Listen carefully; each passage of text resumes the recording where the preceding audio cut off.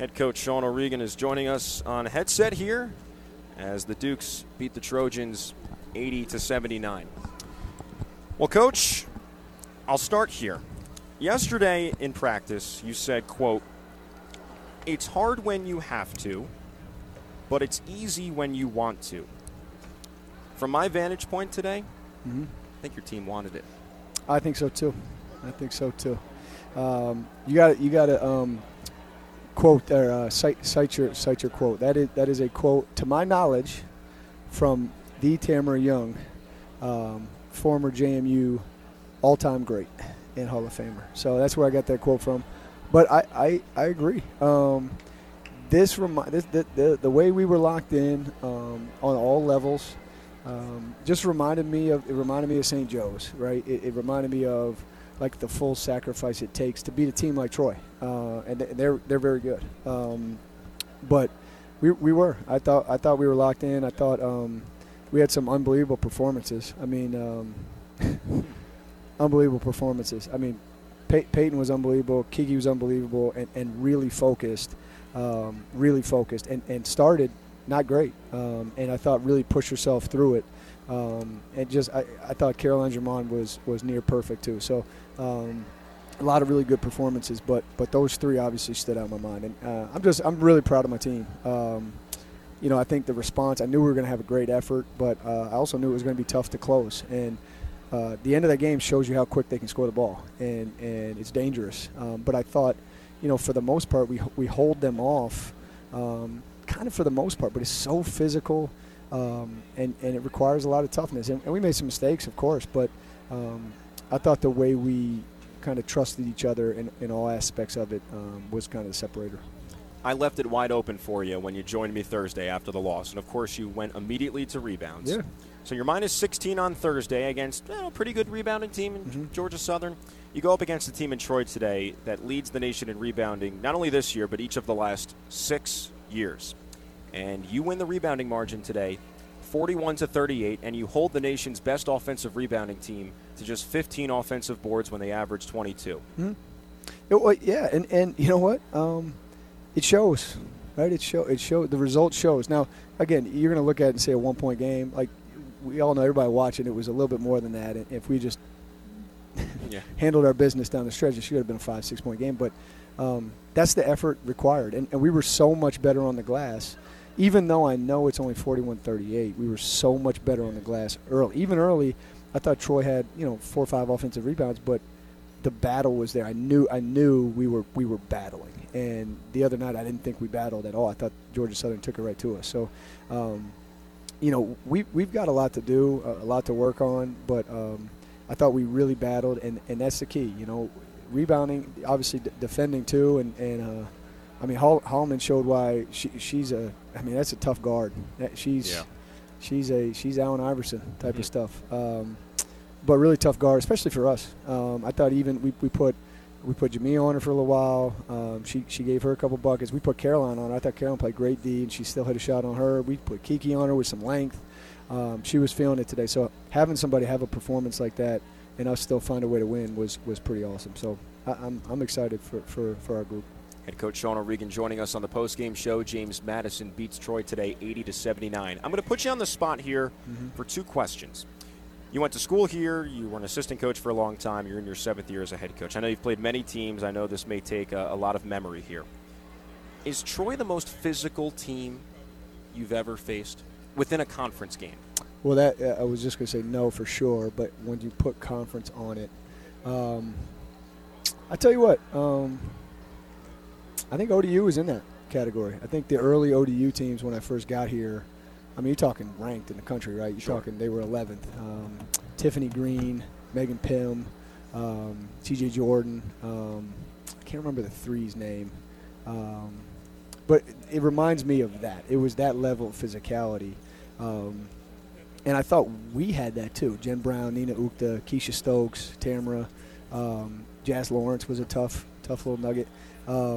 So yeah, it's that, but it's not common, right? It's not like I can pull 5 or 10 teams. It just reminds me of some of those. Even Tina Martin's good teams up at Delaware, they were very, very physical. So I don't know. 1 through 10 that athletic. I mean, they're really, really athletic and physical. But Amber Leggett is both her brothers play in the NFL, right? Hollings was good, and they took Portia out of the starting lineup after she goes like 0 for 3 2 days ago, and she goes 8 for 11, so that woke her up. Yep. But anyway, to your point, they're up there. They're up there. But I thought we braced for it, right? And I got to give Neil Harrow a shout out, and I know you pregame to interview him. I mean, I don't know if I know we wouldn't have if we're playing this scout without his in-depth knowledge. We don't do some of the things we do because he was certain about it, right? When you're watching stuff on film, you can come up with a game plan and think, all right, this is going to work, and it doesn't because, you're not at practice every day. Like he had some details where it was like, no, that worked. And I don't want to mention any names just in case, but you might see this team later on. I get it. Yeah. But his impact was huge, and I don't know if he'll listen to this, but he deserves a lot of credit. We hope he does. He always somehow retweets it, or he's always. He might retweet it. He might not listen to it, but he's going to retweet it. We'll find out. I'll ask him. All right. So my second on-the-spot question here. I think of the Virginia game to start last season. I think of the 2 games last week. But was this the best atmosphere in the Atlantic Union Bank Center era? I think Virginia at home still. We had so many students for that game, but this was pretty darn good. And you know what a fun game to watch. This is not a 62-57 game. This is an up and down, a lot of plays, a lot of basket game. So it's up there. But I still, for me, the Virginia game is going to be tough to beat because I just thought we had, I don't know, what felt like 1,000 students here. So hey, students, you hearing me? We got to get 1,000 students here, and we can have the best crowd. But we'll see you in like 3 weeks. Yeah. But no, it's very close. I thought the crowd was awesome. Having the band back, like after playing over Christmas without a real band, it was just very impactful. So it's starting to really become that home court advantage that I always wanted from after we left the Convo. Convo was just such a home court advantage, and obviously my first impression of this building is during COVID. So it's like.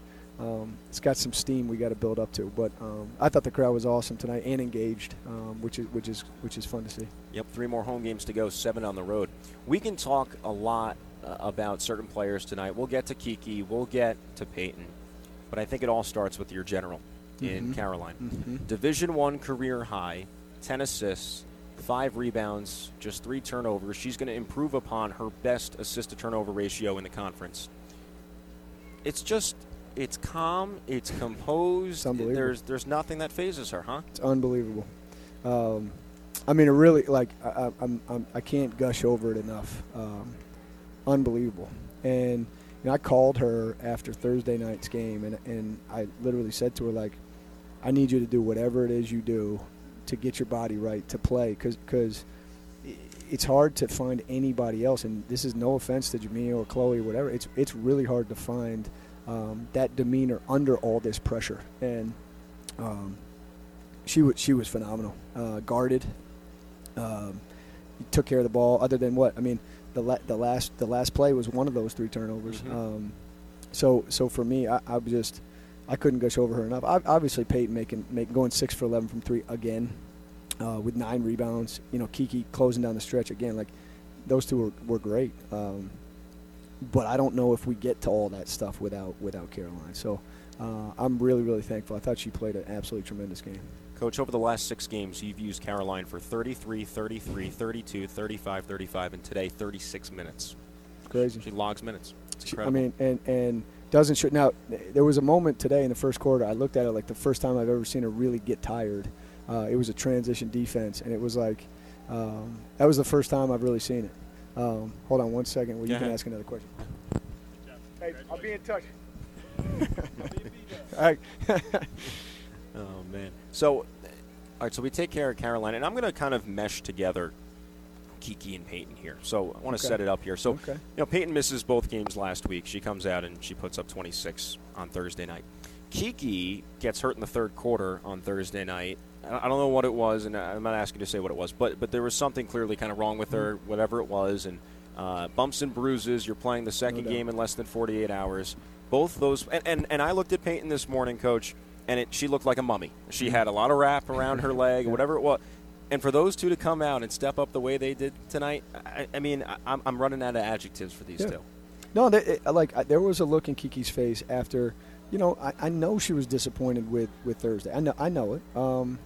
But the way she started, sorry, I get my words out here, but like the way she started, I knew she was gonna be fine. Her demeanor and her focus was awesome. And I think she struggled to get going, but she closed for us, right? Like PP has 17 at the half. So, I don't know what Kiki had at the half, but I don't remember being too much. And she ends up erupting and really, really closing it down for us consistently down the stretch. She was absolutely locked in. Now, she wanted me to throw it deep with 2.5 seconds. She said, "Let's throw it deep. There's not enough time." It was like, "Hey man, I don't know." But that's where she's at. Is like she's like, "Nah, I think that's the best." And I love that. That's investment. That's really being focused and locked in, finding a way to win. And that's what I just felt that was the overwhelming thing. It was like, that's what we're going to do today, and I'll do whatever it takes to get us there. And everybody. I mean, Claire Neff played a lot and played huge minutes, and really took care of the ball for the most part. Played really good defense. I thought Kobe's impact was huge. 4 offensive rebounds. I know the crowd wanted her to go score that thing, but getting back to Kiki and Peyton. No, they were that phenomenal. I mean, for them to score 49 points and get 17 rebounds and shoot a good percentage, I mean, massive. So. I'm really I couldn't be more proud. I know I'm gushing, but to me it's worth the gush. I thought we came to battle, and it's crazy how still it's a fine line, but it's hard to beat a team that has a championship mindset, and Troy has that. That's what they think is going to happen. They think they're going to win a championship, and because they've had that kind of track record, so it's tough to put one of those teams out. In less than 48 hours, you have used the words embarrassing, and now you have used the word gushing. Complete role reversal, Coach. Appreciate your time as always. Congratulations on a big win that puts you in sole possession of first place in the Sun Belt. Thanks so much. Thank you.